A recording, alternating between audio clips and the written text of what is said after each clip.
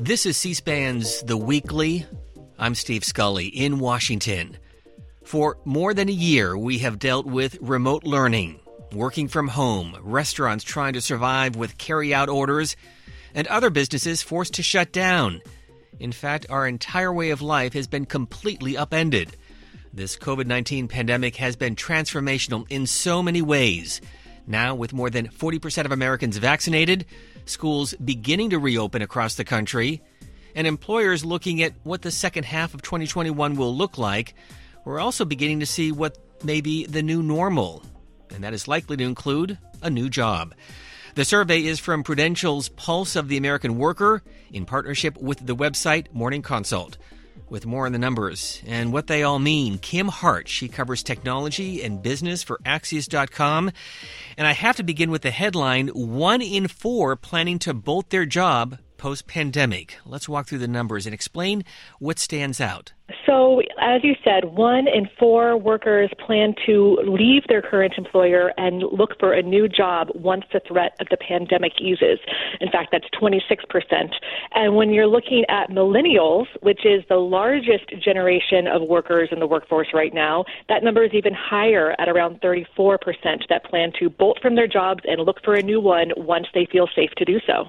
The obvious question, why? Why such a big number? Well, there are a few things going on. Some people feel disconnected from work. Other people feel like they do not have enough career advancement opportunities in their current job after a year of remote working. And a lot of people are starting to feel more confident about their prospects now that, as you mentioned, vaccines are rolling out more quickly across the country. Things are starting to open up. Schools look more likely to be open in the fall. The sun is shining. It's spring. People are starting to feel more optimistic and saying, I think I have other opportunities elsewhere. They're also not tied geographically to a local employer anymore in this new remote world where everyone is expecting to continue to work at least partly remotely going forward and for the foreseeable future. They can look for a job across the country, even if it means that they have to travel maybe 1 day a week or 1 week a month.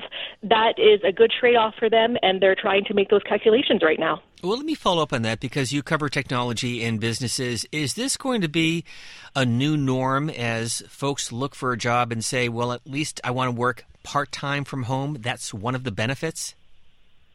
Absolutely. And that's another really interesting finding that this Prudential and Morning Consult survey found is that 87% of the people surveyed said that they want to work remotely at least 1 day a week. And a lot of people want to work even more than that. Only 13% said that they want to work full-time on-site the way they used to. So that's a huge sea change for employers who are used to having everyone in the office every day. People were commuting. People wanted to live close into their jobs. That's no longer quite as important. People want the flexibility that they've gotten used to over the past year to be home, to have the flexibility to work different hours and not necessarily cram everything into 9 to 5. And that means that people don't necessarily need to be down the street from their offices, and they can leave their big, expensive cities that they live in now and maybe live further out or even in a small town in a totally different state. These are all things that employers are trying to figure out how to manage when they come back and how to retain the employees that they want when they have all of these new options. Kim Hart, you used the word sea change. Have we seen a generation of change just in the last year? I think so. One thing that all the experts and economists have said about COVID-19 and the pandemic is that it has accelerated trends that were already in motion and already in progress. And that's what we're seeing with technology specifically, and that leads into the remote work situation that we're in.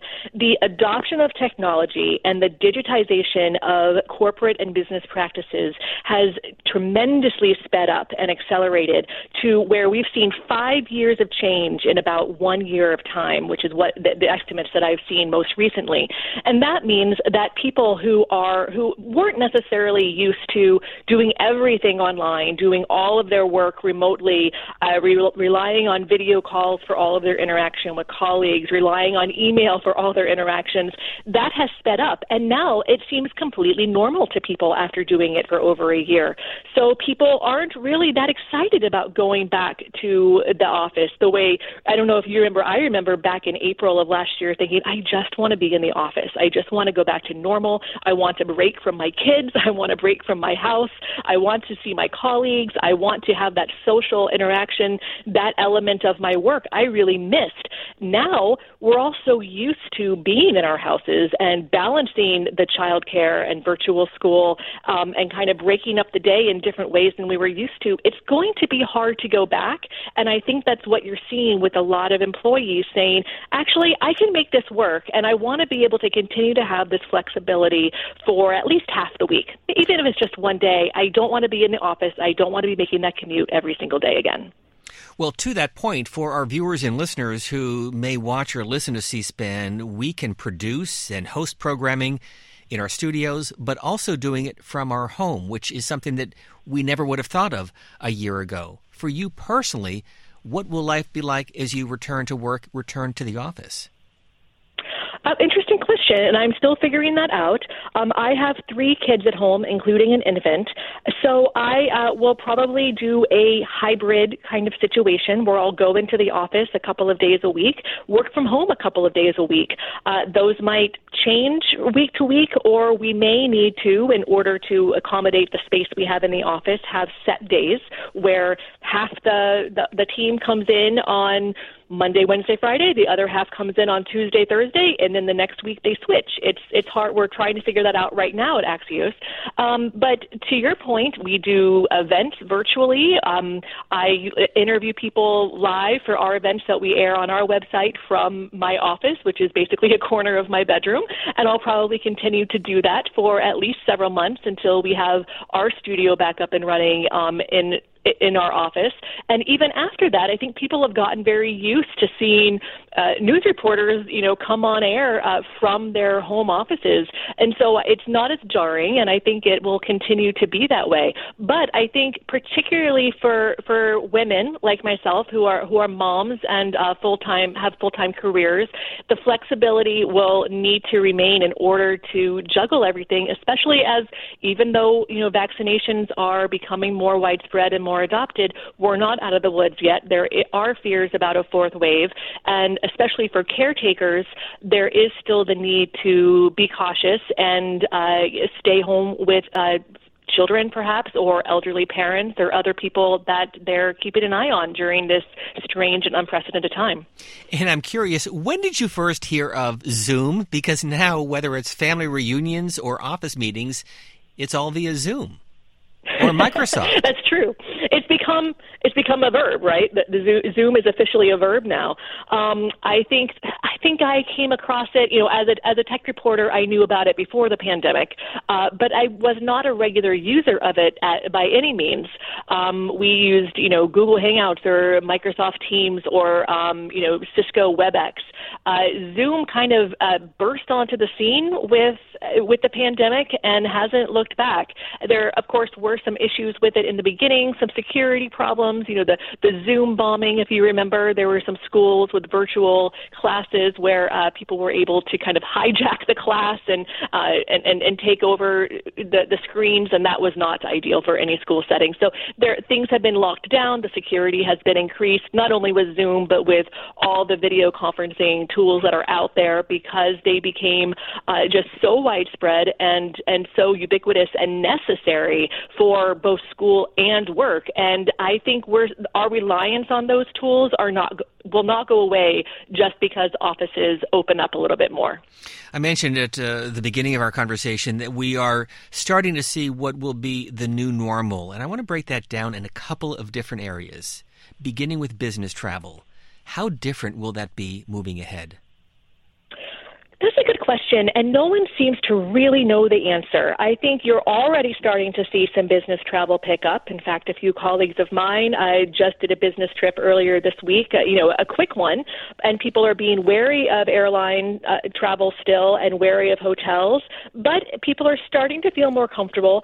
I think what's interesting is you're not going to see, while business travel will pick up, I think there is pent-up demand to see colleagues that you haven't seen in offices across the country or in other countries for some people, and seeing other members of their team that they work with regularly. There will be business travel, but I don't think it will be as frequent as it was. You're not going to see as many last-minute flight bookings to jet to London or jet to New York or to San Francisco for a meeting, because I think what the last year has demonstrated is that it's possible to do work and to be productive without necessarily being in person.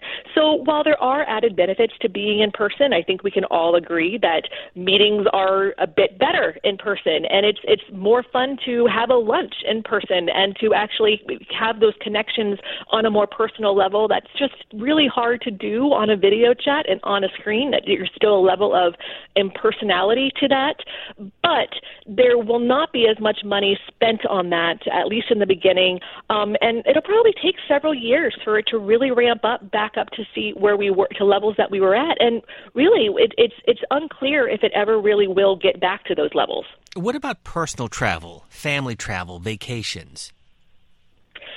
You're starting, of course, there's even more pent-up demand for that, right? People want to see their families that they haven't seen, in some cases, in more than a year. They need to get out of town. They need a break. There's a lot of burnout happening, especially for working parents who've been juggling everything all at once, need to get a break, need to get away.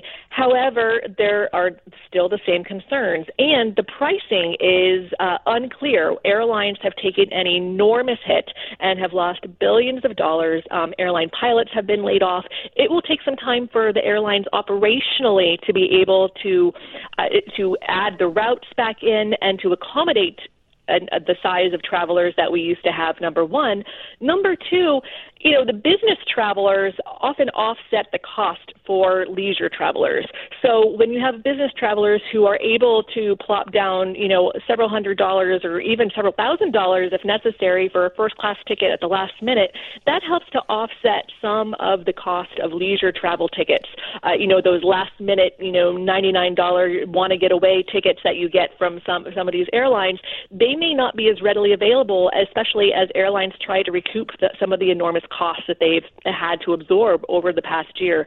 So it's unclear how affordable it will be and how frequent people are really willing to do it.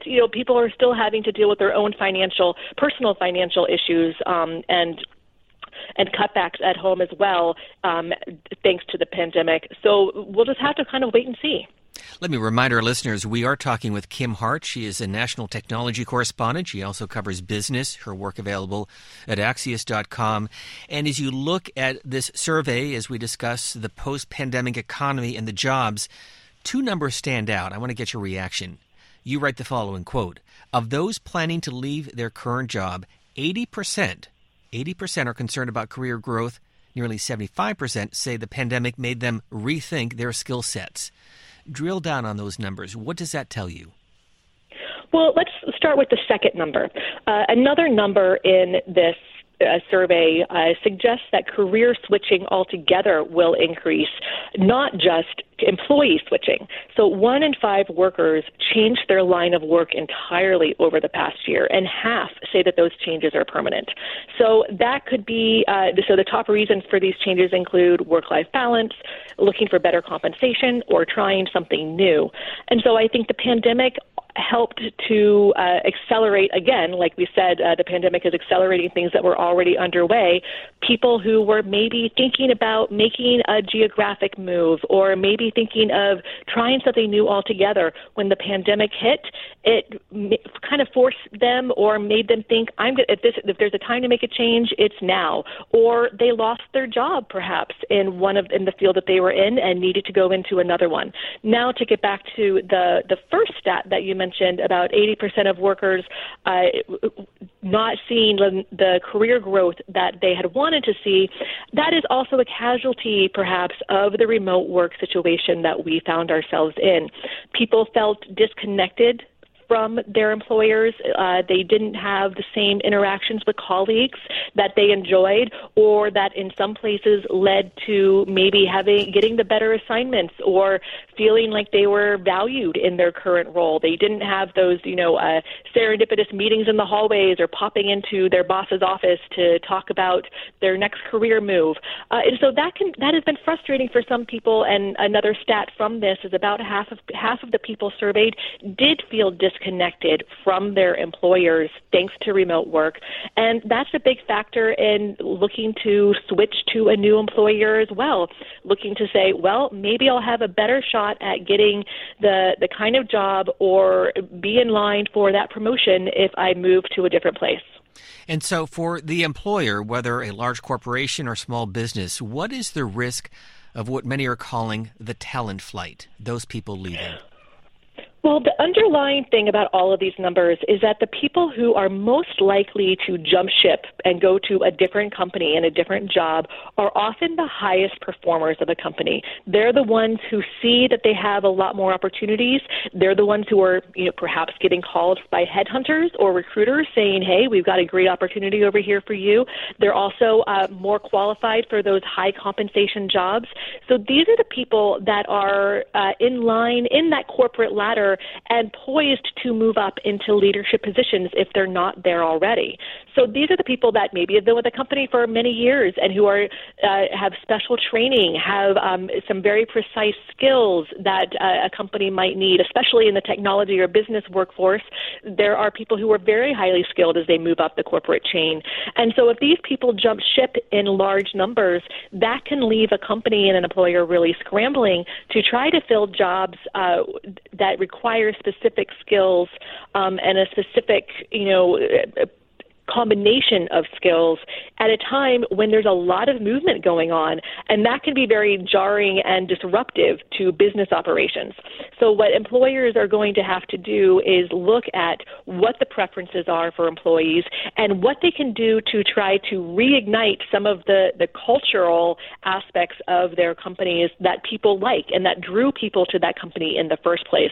And probably a lot of one-on-one time. I mean, even though a lot of people want to continue to work remotely for part of the time, I think that there needs to be an effort to make that one-on-one connection between managers and employees once they're able to do that in person if possible, to be able to make people feel more connected to the people that they want to be. But let me get your reaction to something that I'm sure you have heard from friends and family and colleagues, and I've heard as well, which is, I have been working from home for more than a year. I've been producing the work needed, but I haven't seen my boss. I'm worried that he or she may forget about me or that my job is on the line. That issue of job security because you're home and not in the office. How real is that? Absolutely. And that's going to continue to be a problem with the quote-unquote hybrid workplace solutions. So if people are going into the office twice a week and staying home 3 days a week, maybe some people will choose to do that. Maybe other people in an office will choose to be at the office full-time and be there all 5 days a week. There is a suggestion in this survey that a lot of people will feel uncomfortable and worried about their job security if they're the ones who are staying home part-time or all of the time, and their colleagues are going into the office more often or full-time because of the very thing that you just mentioned, Steve. You may not be getting the same face time as your colleagues. You may get an opportunity to get a better project, or you may just be perceived as being a higher performer and therefore might be in line for raises more quickly than people who are working remotely, even though people who are working remotely have actually reported higher productivity than when they're in the office. So while this is a benefit that a lot of people want to have, the flexibility of a hybrid workplace and a hybrid location solution, it will incorporate more new tensions into the workplace that we did not have to deal with before March of last year. Kim Hart, you mentioned tensions, and I'm curious for those who have had to go to the workplace, if you're in the medical profession, if you're in retail or restaurants, how they view this post-pandemic economy as they look at some of their friends and colleagues who have been working from home while they essentially have been on the front lines.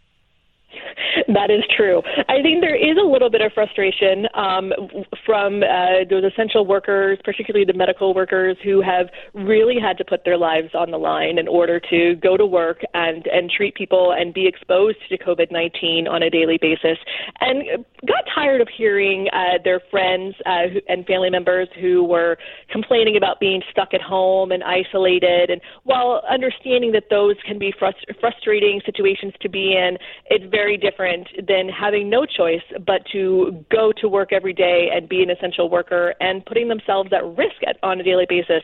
I had a baby during the pandemic, and I remember being in the hospital and the nurses kind of jokingly complaining about that to me, but knowing I could tell it was a real frustration for them that they were knowingly putting themselves in the line of fire, and yet their families and friends were complaining about some maybe more trivial concerns about being lonely and not being able to go out to eat or get their favorite cup of coffee and things like that. So yes, there's definitely a rift there too. Again, this survey conducted by Prudential, its annual Pulse of the American Worker survey, along with Morning Consult. And as you look at the numbers, is there a gender gap between men and women? Well, interestingly, the Prudential and Morning Consult survey did not touch specifically on the gender gap, but there's some interesting research from Oliver Wyman, which is also conducting an ongoing global consumer survey. And they found that people are becoming more optimistic overall about their financial and professional prospects as the pandemic progresses, which suggests that people are feeling more confident and capable of leaving and finding a new job. However, there is a gender gap when it comes to those numbers when you drill down.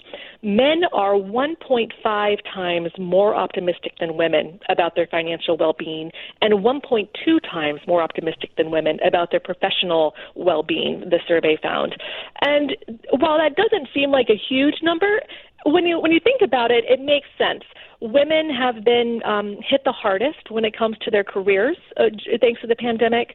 Many women have had to drop out of the workforce altogether or at least consider doing that. There was a McKinsey survey that said 1 in 4 women were either considering or had already dropped out of the workforce and quit their job thanks to the pandemic because of caring for children or having to prioritize other things in their lives during this difficult time. And so for women, it's not surprising to hear that they're less confident about being able to get back into the workforce or to pick up where they left off in their careers, even if they didn't necessarily quit their job. A lot of people did have to downshift and slow down and, turn down some projects or say, I just can't do that, or I'm not able to go for that promotion right now. And so there is a gender gap when you think about the overarching macro impact of what this pandemic has done to how women are thinking about their own personal lives as well as their professional well-being. You mentioned earlier a growing sense of confidence among employees, but is there an underlying sense of nervousness among some of those workers? Absolutely. I mean, this has become our norm. This has become our way of life. When you think about it, after you've been doing something for a year, even just a month, but especially more than a year, it becomes a very ingrained part of your life. It becomes very habitual, and changing any habit or starting a new routine can be anxiety-inducing for a lot of people. And also, the pandemic itself has created a lot of anxiety for workers across the board about a variety of things: financial worries, health concerns, work anxieties. And so putting yet another change that is a little bit out of their control, and how their offices are going to reopen and how their employers are going to expect them to come back to work, sure, it's going to be jarring and unsettling. And also for people who are not going to have the opportunity to work remotely. To your point earlier, even some people who have been working remotely in the past year are not going to have that flexibility going forward. They're going to have to face long commutes again. They're going to have to figure out how to get their kids to school, hopefully, if they open. And that also is adding another layer of stress that they're going to have to figure out. And as we see traffic in the D.C. area, how different it is over the last year, and we're seeing that in major metropolitan cities around the country. That's right, and it's definitely starting to pick up here in D.C. I have definitely gotten used to the short commute times and it not taking very long to zip, from one county to the next if I'm running errands or need to pick something up. And even in the past 2 weeks, people are out, and it takes a lot longer, and people are going to have to. It's going to be a rude awakening when some offices start up in the next couple of months, and all of a sudden you're stuck at traffic lights, and it's taking 4 times as long to get to go 7 miles as it did, back in April. Before I get to my last question, let's talk about you. A mother of 3, you cover technology and business for Axios.com. Kim Hart, what is your background? I've been a journalist and in the tech profession for about 15 years. I started my career at the Washington Post covering business and technology, moved into politics. I ended up at Politico and then took a detour into corporate communications for a publicly traded technology company before doing a stint in the government as the press secretary to the chairman of the FCC under the second term of the Obama administration. And then I joined Axios when we launched about almost 4.5 years ago now. And so I've been covering technology and doing editing and reporting and various jobs at Axios since then. Where's home originally, and where did you go to college? I was born in Houston, Texas, grew up in South Florida, went to the University of Florida and studied journalism there. I ended up in the D.C. area because I moved up here after graduating to go to graduate school at the University of Maryland. Ended up getting a internship at the Washington Post and somehow convinced them to hire me full-time, and there I was. I haven't left since. Well, my final question is really a quote from your piece. I think it kind of summarizes the study and what we have been talking about. Quote, companies are about to get pelted by employee turnover as the pandemic ends. Elaborate on that point. So we're going to see, as the study said, 1 in 4 employees are interested and planning to leave the jobs that they're in and look for a new one at a new company as the pandemic eases up. And that's a lot of people. When you think about it, 1/4 of employees are interested and planning on actually jumping ship and moving to a different job. For millennials, that number is 1/3 of employees. That's a huge amount of turnover when you think about how low turnover has been over the past year. The quit rate has been historically low during the pandemic because people did not feel secure in quitting. They did not feel like they had the security and the safety net financially or health-wise to make that kind of a change right now. But as they've seen how things have played out over the past year, they no longer have to be tied geographically to their current city. Maybe they're looking to make a move. Maybe they're interested in seeing what other options and how much compensation boost they can get from jumping ship, especially for the millennials who are in kind of their prime earning years. So when you're an employer looking at that kind of prediction, that can be extremely disruptive to their workforce and to their operations and something that they really need to pay attention to. Kim Hart, we thank you for joining us here on C-SPAN's The Weekly. Thanks for having me. And a reminder, her work is available online at Axios.com. This podcast is available wherever you get your favorite podcast. Be sure to subscribe so you never miss an episode. And be sure to follow us on Twitter at C-SPAN Radio. I'm Steve Scully in Washington. We thank you for listening.